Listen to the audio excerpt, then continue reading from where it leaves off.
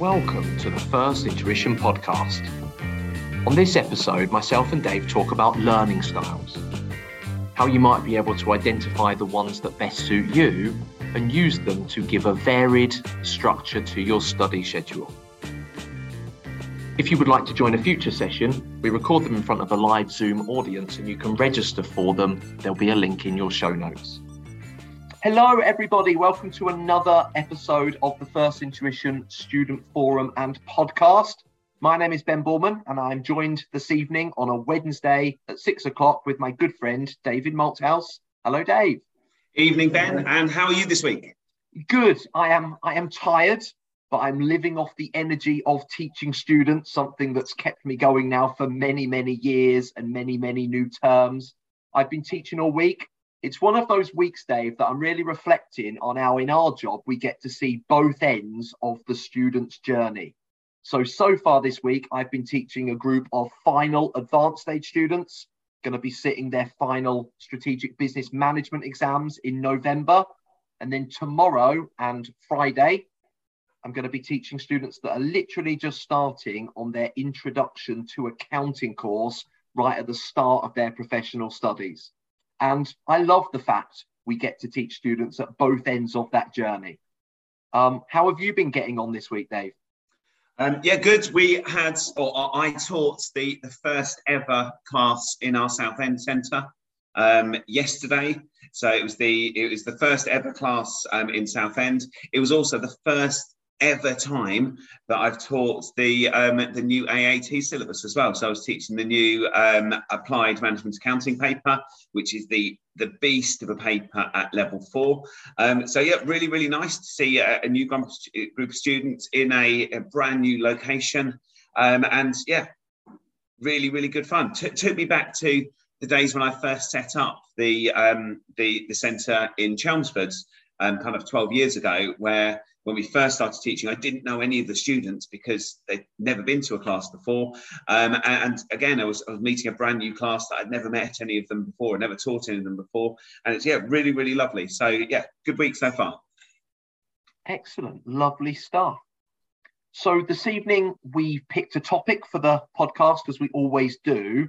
At this time of the year particularly, we've got lots of students starting or picking up their studies, maybe having a bit of a gap from any formal study for a while.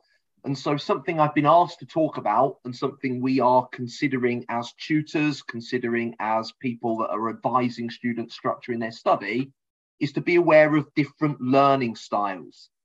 Dave, what's your awareness of learning styles? You've delivered many classroom sessions before. Well, I guess I've talked about it before. I've got kind of my own, I guess, voyage of discovery when it comes to learning styles, in the learning styles that work for me and the learning styles that don't work for me. And I've talked before that at school, I was always really, really good at things like maths and science, and the things that I always, I picked things up really, really quickly, learned them quickly, and I really responded well to people showing me how to do something, like how to solve an equation in maths, and then I practiced doing that thing. And if I practiced doing that thing a couple of times, I'd learnt it. And it was that worked really, really well for me. It's like, show me how to do it. I'll do it once, I'll do it twice, I've learnt it. And I learned brilliantly, and I did really, really well in maths and sciences at GCSE and then into A-level. I then went to university to study maths, and I was rubbish at it. And part of it I put down to the way that I was taught was very different. And if people have been to university, you very much go to your lecture and someone lectures at you for an hour and they tell you, this is all the math stuff that I want to tell you about. And then you're expected to go to the library and do some more research, and then you're going to do an exam on it. And it's going to sound really odd, but when I was sent to the library and I'd pick up the book that would be recommended, I would just read the book and I'd read the chapter that I was supposed to read. I get to the end of it and think, I don't know what that says. And I'd go back and I'd read it again. And I could read all the words and understand all the words, but it didn't help me to learn what I needed to do. and it sounded really strange when I said to people, and they said, well, do you understand, what the last lecture was about? I go, no, I really don't get it. And they go, did you read the book? And you go, yeah, but I'm not sure I really understood it. And it made me sound like I couldn't read. And so I know I can read, but that style of learning doesn't work for me. And I really struggled. And it's been, documented in earlier podcasts about kind of the struggles that I had there at university. Then I got to professional exams, and my tutors went back to the style of, I'll show you how to do a tax calculation. Now you calculate income tax. I'll do it twice, and I absolutely nailed it. So I loved learning in that kind of professional learning environment for my accountancy exams, because the style was back to, I'll show you how to do it. You do it once, you do it twice, then you know it. So my own learning journey is very much kind of like that. And then when I became a tutor, I had to go back to books and say, well, I've got to deliver this. No one else is there teaching me how to teach. I've got to work it out myself. And I actually developed a way of reading that helped me to learn. And my method was that I would have a book and I'd have a piece of paper alongside me, and I used to draw pictures and diagrams. So if I could take a block of text and I could draw a picture of two people interacting with each other, and I draw arrows between them to explain what was going on, I could actually take a block of text and I could learn it because I'd converted it into this different language that I understood. So for me, that's kind of my styles of learning, are that I can learn if someone shows me and I'm allowed to demonstrate it. I'm rubbish at learning when it comes to just reading a book, but I'm quite good at learning when it comes to drawing pictures and things like that. So that's my kind of, I guess, my voyage of discovery when it comes to learning styles. Now, I know that you've done a lot more research than I have, Ben, and you can probably tell me, with your kind of like psychologist hat on, what kind of styles I'm demonstrating. I find that fascinating, Dave. The fact that you started by saying some things have worked for you, some things haven't. And something I hear a lot from students is they're putting in time. Study takes up a lot of time, doesn't it? You are making sacrifices. You're giving plenty of time. Nothing more frustrating than getting to the end of the week and thinking, well, I've done my study hours this week, but I don't feel like I've got the value, I've got the benefit from them. And so understanding some of the things that we might talk about tonight maybe will give you a steer as to, right, it's not going to take you any longer to study, but maybe you're going to get value from the time you are committing. You can start thinking about structuring study sessions and doing things in a way that's going to suit your learning style. Now, you're right, there's lots of psychology on this. There is lots of written papers and theses. I'm no professor when it comes to learning styles. Yeah, I have gone online like most people, and I've done some research. I did find it very interesting. I think deep down always wanted to be a teacher, and I found my way into accountancy. Some of you might have gone back and listened to the podcast where I talked about my backstory a bit and how I almost found my way into accountancy unknowingly. But one of the things that I got the chance to do when I took the job with First Intuition coming up for 10 years ago now and started teaching accounting, something that I'd been doing in the real world for many, many years, was actually go on some courses to learn a bit about teaching styles and teaching methodologies. And something I took away from that was, as a tutor, I can't expect all of my students to learn in exactly the same way. It's not a one size fits all. And so when I'm planning lessons, when I am delivering classes, what I'm trying to do is make them as accessible for all of the group of students in front of me as I possibly can do. A word of warning. I don't think listening to this podcast, you're going to be able to go away with a magic wand and find an easy fix. Yeah. You've still got to commit to the study. You've still got to put into it everything that you can do. But I think you can be a bit clever and say, are there some things I'm doing that are wasting my time? Are there other things I could do to maybe engage myself and hopefully get the benefit from the learning hours that I'm putting in? It's not a one size fits all, and it's not necessarily that one of these in isolation will work. But I've been doing some research, as you say, and I found a really nice blog article that I'm going to talk through that talks about 7 different learning styles. And Dave, maybe if we go through those 7 together, we can share some insights. We can maybe say things that we have seen work, things that we have used in the classroom that unknowingly we're actually playing to the strengths of some of these styles. So we've got 7 to talk through. Shall we start at the beginning with number 1? If you've done some study in learning styles, you might have come up with a couple of theories and a couple of models, but by far the most common one I found when I've been searching for it online was something called VARK, V-A-R-K, which you might come across. If you're interested in this stuff and you want to do a test, go online and type in VARK test, and I'm sure your Google search will ping up loads of different online tests you can do, answering questions that will try and give you a flavor of your particular learning style. Now, that might work for you. It might be that you just need to think about a combination of these. But traditionally for VARK, let's start with number 1. The V in VARK is visual. Dave, you mentioned one of the things you do is draw stuff out for yourself. I presume you like that style. You like visualizing something, seeing something on a page or on a screen that will prompt your brain to hopefully start remembering it.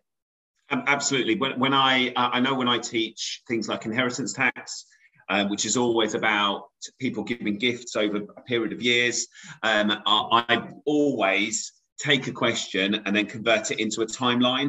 And on the timeline, I put a little picture of a person and say, this is the person, because that to me makes a really complex question far more simple, because I can put it in that picture, that format of a picture. I want to say pictorial, but I don't think it's the right term there. And I'll also, when I'm trying to explain something, I will, if I'm trying to explain things like rollover relief for capital gains tax, I'll draw a picture of a building and someone moving out of that building and then moving into a bigger building, because to me, it just clarifies what's going on. So yeah, I'm a huge fan of kind of visuals and being able to see. And for me, it's all about pictures and things like that. I'm not a huge fan of kind of other kind of visual aids, like I'm not a big fan of flashcards and things like that, because to me, that's just reading, and reading doesn't do it for me. If you're the sort of person that likes those kind of visual aids, timelines are great, Dave. I use timelines a lot in class, teaching accruals and prepayments. Some people before we came on air were talking about financial reporting exams, so the year end and what happens after for post-year end adjusting and non-adjusting events. Just drawing that up helps me visualize things. What I say to students is, are you the sort of person, think about this, in the exam, when you're answering an exam question, in your head, are you visualizing the page in your notes that you can go to? Yeah. Have you got, not saying you've got a photographic memory, but have you got the sort of brain that is wired that you see images in the back of your mind when you are looking at a question?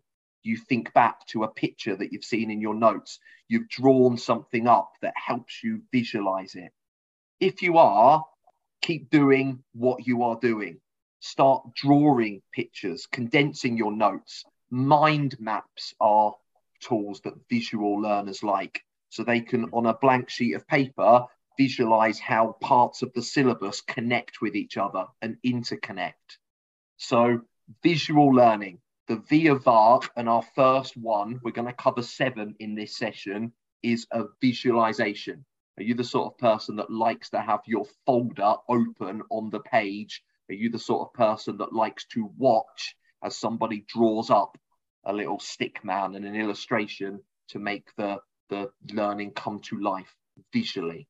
And there's something that that a colleague of ours, our colleague Gareth, mentioned a while ago, is that you can sometimes understand or sometimes work out people's learning styles by the language that they use.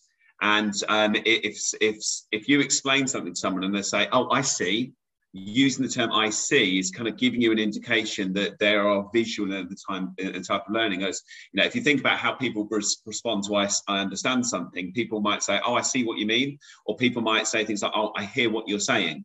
And by using those different terms can sometimes indicate that that's the way that they're learning and understanding, which I thought was really interesting. And it follows on very nicely to our second one. So we're initially talking about VARK, and the A in VARK stands for auditory learning.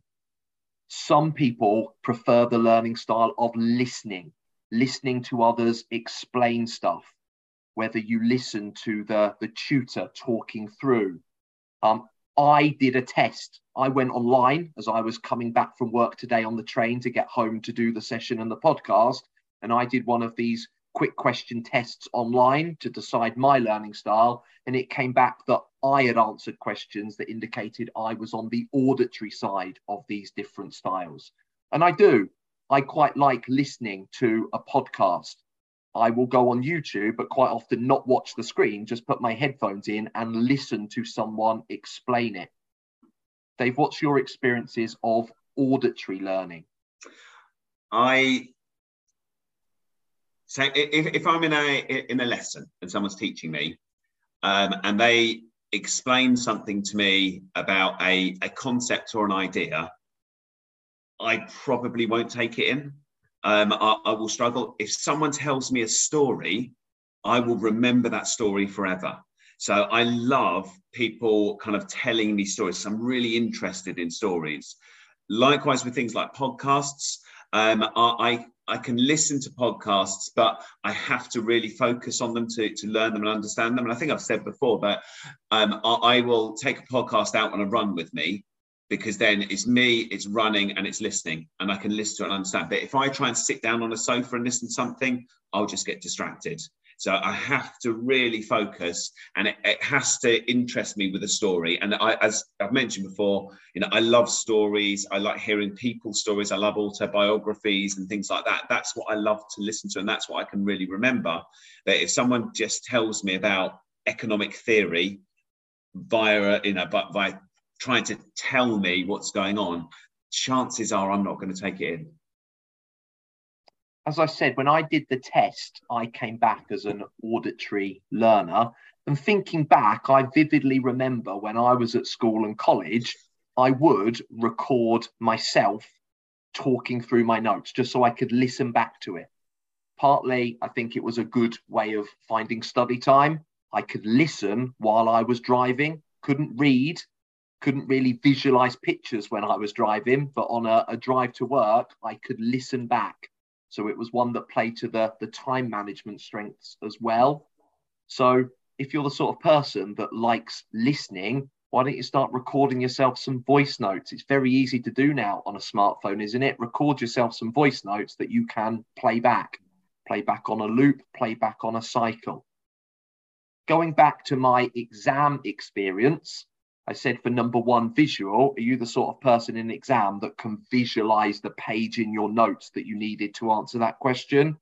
I guess from an auditory perspective, and I certainly would be on this one, in the exam, I would want to hear myself or my tutor or a voice in my head speaking to me so I could kind of effectively listen and I could recall what I'd heard and use that to hopefully answer a question. So number two is auditory. Can also be the tone of people's voices, that the tone, the style that they use that you are listening out for. Third one is, if we're going through VARK, the R stands for reading and writing. So are you the sort of person that can read your notes and take it in? Dave was saying no.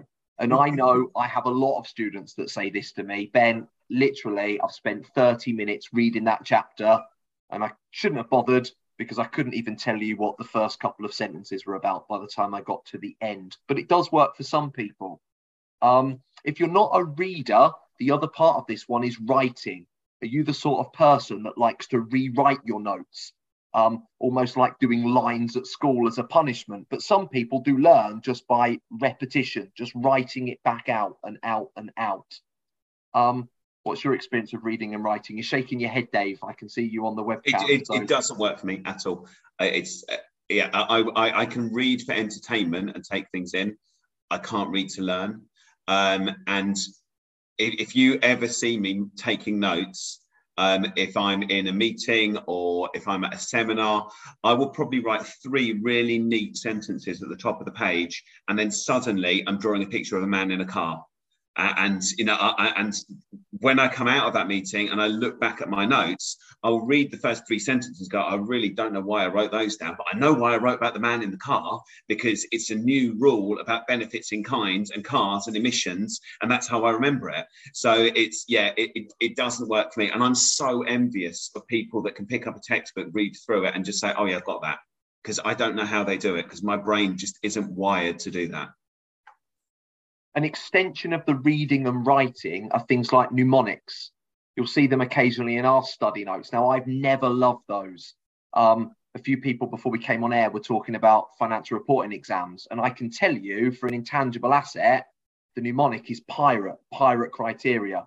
But I'm not the sort of person that wants to learn pirate to learn what the P stands for, what the I stands for, what the R stands for, and so on.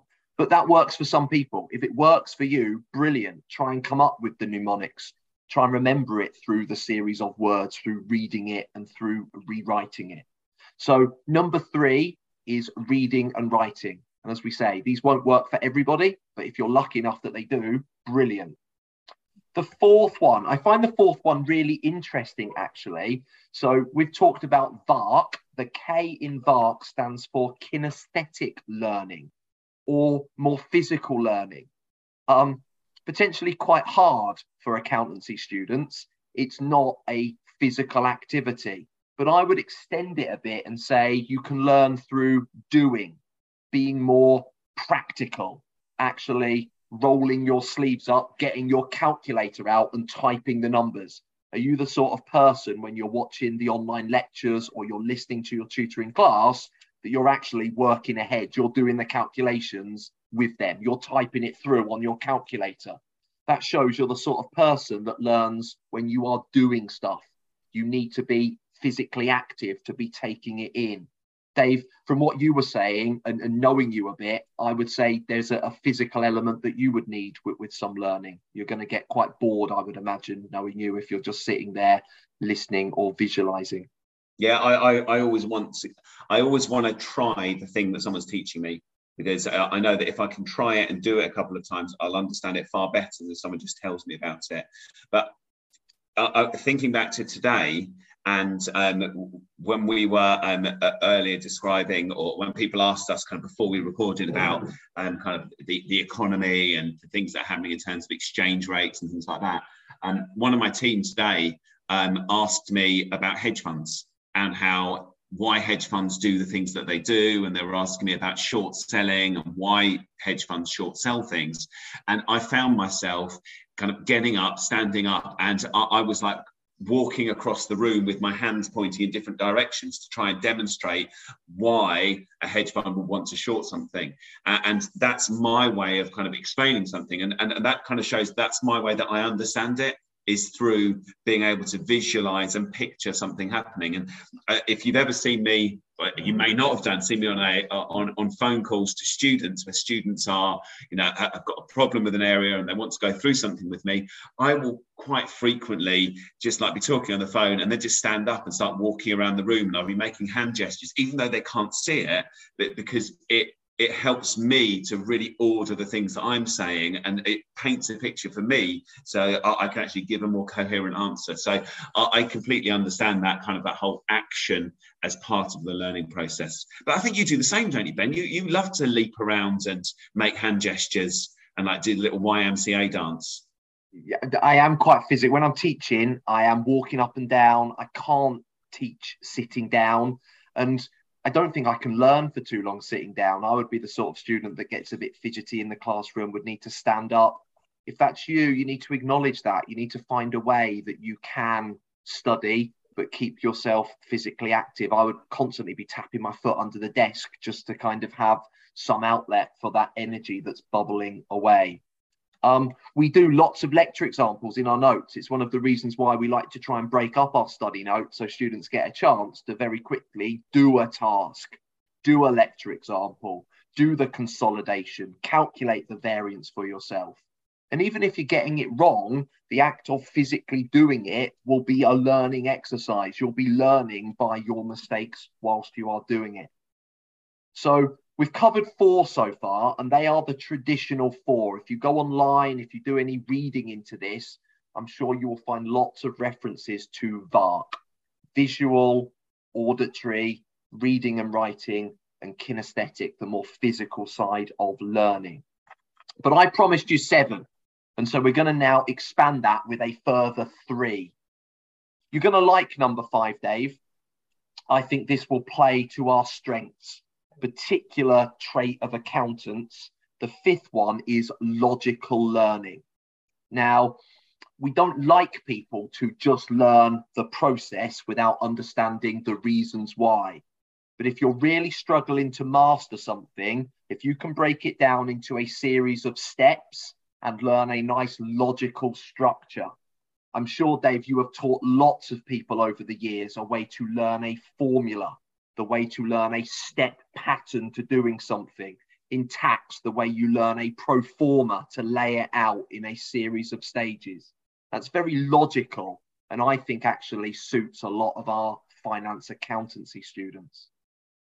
I agree. It's something that when I teach mathematical kind of ideas, and some people might have seen that some of the maths clubs that I ran kind of a couple of years ago, that I don't know if they are on YouTube or not, but I went through the maths that we need to understand as accountants. And the thing that I always try and do is I hate giving someone a formula and saying, here's a formula, put the numbers in.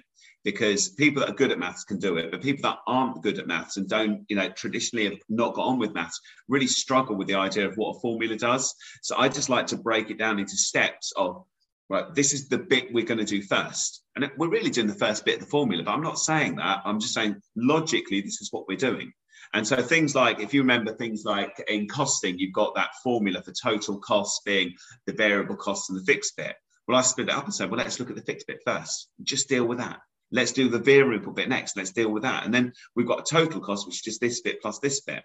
Now, all I've done is I've gone through the formula, but I break it down into logical steps. Let's look at this part first, then this part, then let's bring everything together. So, yeah, I try and use that as much as I possibly can to try and break down something that's quite complex into quite simple things. And something that I read kind of alongside the idea of kind of it being about logic is you can also look at things like patterns in numbers. That kind of appeals to that kind of learner as well. So I don't know if you kind of use that at all in anything that you teach in terms of looking at a set of data and saying, well, is there a pattern in there, and kind of trying to almost derive learning from that. I know that I do it with things like ratio analysis. If you look at 5 years worth of numbers, and if someone's got that mindset where they can look at it and say, I can see a pattern and they're growing over time. It's like, well, brilliant. You've understood that they're growing over time. Which numbers are growing over time? Well, the revenue numbers growing over time. And suddenly people are starting to understand the idea of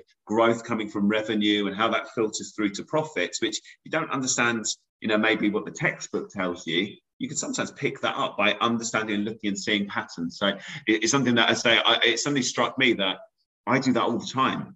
I'll look at a set of data and I've kind of got the mind that says that number's not right because it doesn't follow the patterns from all the rest of them, which I know as an auditor is a trait that you're supposed to have, but I must have acquired it somehow as I'm not an auditor. It's a really good skill trait to have, actually, and particularly as students go through the professional qualifications towards the end, the higher level stuff. Particularly in those written analysis questions where you're given some data and you need to then construct what's happening and why. Those logical learners can identify which thing has moved the most. Chances are you want to talk about that one because it's going to be a big impact on the business. Which one is the biggest this year? Which one is the one that gives us the biggest movement? And those kind of focus points is a really good skill to have. The students that just effectively talk about everything, chances are they're going to run out of time and are not showing that higher level skill that we need in the world of finance of being able to pick out the key headlines. And so if your brain is wired to kind of look for trends, look for the one that is the biggest, look for the one that's moved the most, that will give you a nice structure. and a way that you can turn a blank page of numbers into a story and a really useful written analysis in the exam and in the real world for the businesses that you are working with and advising. I would just like to pause with a word of warning. I like logical steps. I like students knowing if we're calculating goodwill, we start with the consideration paid, then we work out the bit that we haven't bought, the non-controlling interest, then we deduct the net asset to acquisition, and then we look for impairment, and going through a structure. The one reservation I have with it, and particularly as you move through the qualification, and it's why we quite often see quite a step for students if they've started at AAT level 2 and then gone on to AAT level 3, by the time you're at AAT 4 or you're on to the level 7 stuff, doing ACCA, ICAW or CIMA, the examiners have cottoned on a bit. And they're thinking, we don't just want students that can go through a process knowing once I do that, I do this, I do this. And so the examiners sometimes reverse things out. They will give you other bits of information that mean if you know your stuff, you can still do it. But if you can't get step 1, some students can't then do step 2, 3, and 4 without that first start point. Have you experienced that, Dave, where students sometimes are so routine that they just can't see, how do I start this question, Dave? Absolutely. And it's having that step 1, 2, 3, 4, 5. And if I'm not starting at 1 and I'm being asked to start at 3, I don't know how to do it. And it is an issue with those kind of learning techniques sometimes. And I can understand that, because it's kind of like, we always teach people that when you do a tax calculation, you start with your accounting profit and then you make some add backs and some adjustments. But sometimes questions might say, well, actually, we're going to start halfway through this calculation. And then it's like, right, okay, I don't know what to do here because I'm not adding back expenses because they've already been done. So where do I start? So yeah, I agree. It can cause issues if people's minds aren't kind of attuned to that way of learning, which is why we need to appeal to a number of different learning styles and not just, a single learning style, because we think everyone understands it the way that we do.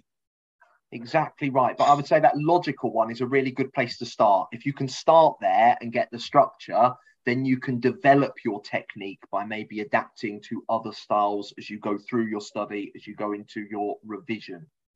We've got 2 more. The next one, I think this is going to play right into your hands, Dave, that the next one of my 7 is social learning style. Some people need other people to buzz off, to idea off, to share thoughts with, to listen to speak to. We are predominantly classroom tutors. And one of the things I love is where actually other people in the room are helping each other to learn. We're on the live forum tonight, and I love to see people sharing ideas, that kind of social aspect to your learning. What's your thoughts on social learning with other people around you? So I'm going to surprise you, Ben, because I don't think I'm very good at it. I'll clarify a little bit, but I work quite well if I'm studying with a small number of people. So if I'm actually studying and trying to learn something and I've got 2 or 3 people with me, I learn quite well in that size group. If I'm working collaboratively as a group of 10 people, I feel really uncomfortable in those positions. And I tend to, I either want to lead the group, and if I'm trying to learn, that's not great because I don't know stuff, or I tend to kind of like shrink away from it a little bit. So for me, if I look at social learning, I learn really well in a group of, my perfect one is like 2 other people. And I really, really like that, which is odd because as a teacher, I like teaching in front of a group of big people. Having a big class of people in front of you is, it's something that I really, really enjoy doing. But I also really enjoy breaking that down. I really like having in a class, even though it's say a class of 20, that one-to-one engagement you sometimes get with a student that's got a particular question, and you can really help them clarify. And I really enjoy doing it on that kind of basis. So I would say from a learning perspective, not necessarily from a teaching perspective, small groups work well for me. but big groups not so much. I think probably, Ben, I would say that, when you and I try and collaborate and get together and try and learn things from each other, I tend to make it that, actually, Ben, should you and I meet and get together? I never organise big meetings of 20 people to get together and learn something, because I just don't get on particularly well in those kind of environments. I sometimes get dragged to them because other people like them. And it's like, okay, I need to be part of this because this is the way that someone else wants to organise it. But I would almost always organise something, if I'm trying to learn it, to be between, say, me and 2 other people, because that's the perfect size for me. But I'm guessing you're a bit different, Ben. You like bigger groups. I like noise. I couldn't learn just sitting on my own in a silent environment. I would get actually really frustrated with that. The way my brain works, I need some background noise. I don't like being on my own in silence. I would actually find that quite distracting, which sounds weird, doesn't it? Other people say that would be really distracting. When I was studying as a student, I would quite often take myself away from home and go and sit and work in a public library, just so there were other people around me. Whether or not they were even studying what I was studying, I just liked having some social interaction. I would like to go and buy a cup of coffee from someone and have a chat while I was studying and thinking things through. I like that social stuff. Really interesting from what you said about doing it in smaller groups. And now you've said that, I can see that's exactly you, Dave. Yeah, you're really good when we've got 1, 2, 3 people together that you're kind of buzzing ideas off. Any bigger than that, it kind of gets lost a bit. The other way to think about social learning is your ability to chat things over with somebody else.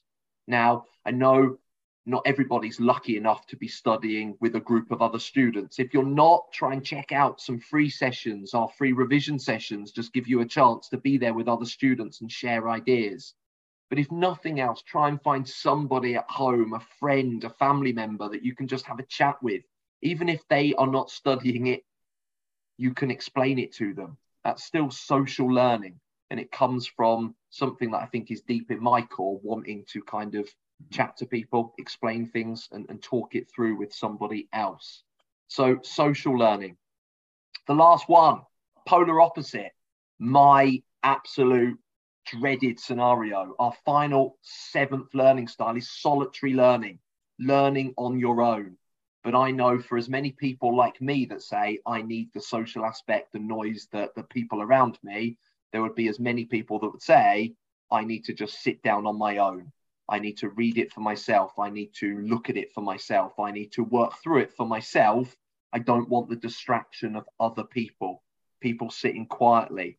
I've been in class today where a group have been doing a question and some of them put headphones on these days. They're not doing it because I'm a boring tutor. I hope they're doing it because they want to cancel out all of the background noise and just be very much them with their own thoughts as they are learning. Dave, what's your experience of solitary learners?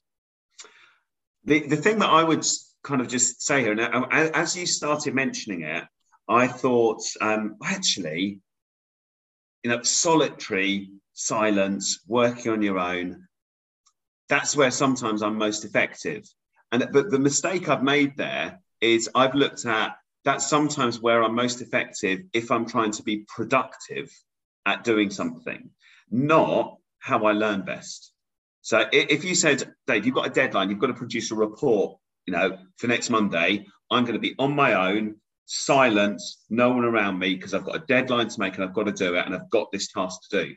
But that's not learning. That's me being productive in the workplace. Now, if you put me in the same scenario, with a book, then I'm not going to learn as effectively. And I think there's also that kind of cross section, isn't there? Of if you're learning in isolation on your own, but you're drawing loads of pictures, then you're mixing some of those things together. So I personally don't feel that I learn that well. I'm not going to say it's definitely without merit, because I know that when I first started training to be a teacher, a lot of my learning happened on my own, because only you can work out how it is you're going to deliver things using your authentic voice. A lot of that was in silence. A lot of that was on my own. A lot of it was in the middle of the night when everyone else in my house was asleep. But I was drawing pictures and timelines and, doing all those other things that, and I was walking up and down, and I was talking to myself about how I was going to present things. So I don't think it would be my go-to choice. I don't think it's necessarily where I'm most effective. But I do think you could mix that with other kind of styles to make a kind of a kaleidoscope of styles that work for you.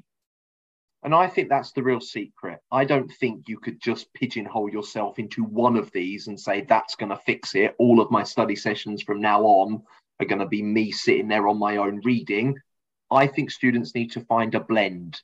But I think you also need to experiment a bit with doing that and try different things, see what works, what doesn't, mix it up a bit. It might make the study more interesting. You might find that even the different styles fit better to different points of time. Your initial study, you do reading, then you go on to doing, then you go on to listening to somebody else, for example. Try mixing it up a bit. You might find over the course of a week or different times of the day, maybe you're the sort of person that can listen to things late at night, but in the morning, you've got energy, you want to be doing it. So plan your study. When you're doing your study plan, structure it a bit. Don't just write, I'm going to do an hour study session on a Thursday night. Say next Thursday, I'm going to do an hour and I am going to read and rewrite my notes if that's what works for you. Or I am going to listen to the lecture for chapter 7 in my notes. Or I'm going to do task 8 from the task bank. Try and plan structure. It's what we do in the classroom as tutors. We write study plans that try and mix it up as much as possible to vary the content, to vary the style, to engage the class, to try and make sure everybody during the course of a day is getting something that is working for them by way of learning style. As always, we've got a minute left, Dave. The time ticks through, doesn't it, when we are doing these Wednesday night sessions. Any final thoughts from you? I agree with you that the key is to find that blend of learning styles that works for you. And I think it's also worth just being honest as to, is the learning style working for you, or are you doing it because it feels comfortable? And for me, sitting and reading a book for an hour made me feel like I was being productive. If you ask me at the end of it, what did I learn? Nothing. So was it a good learning style for me? Then if I'm honest, no. But if I go back in time and asked my 19-year-old self coming out of the university library, how did you get on today? They'd probably say, oh yeah, really productive today, I've done loads of work. When the reality is I hadn't really learned very much. So I think, being honest about what works for you and experimenting with things. So, I have been to kind of seminars where people have talked about learning styles from in other ways. And, they've talked about how things like your sense of smell is something you can use to help you learn. And your sense of taste and sounds and all of those kind of things can help to trigger learning, which is all really, really interesting. So it is worth just kind of playing with the ways that you study to find the method that works for you. Brilliant. Well, that's a nice way to close and sum up this evening. Good luck on the back of listening to this when you're planning your next study session. I hope you continue to put in the time and you get the value from the study time that you are committing. Thank you for listening. Thank you for downloading. For the guys that joined us live this evening, thank you for coming along again. It's lovely to see the comments in the chat box. If you'd like to join a future live show, there will be a link for podcast listeners to come along on a Wednesday if you're free 6 till 7 to actually see the Ben and Dave session live. But if not, continue to download, continue to share the links with your friends and colleagues. Thank you for listening, and we'll speak to you again on another episode of the First Intuition Student Forum podcast.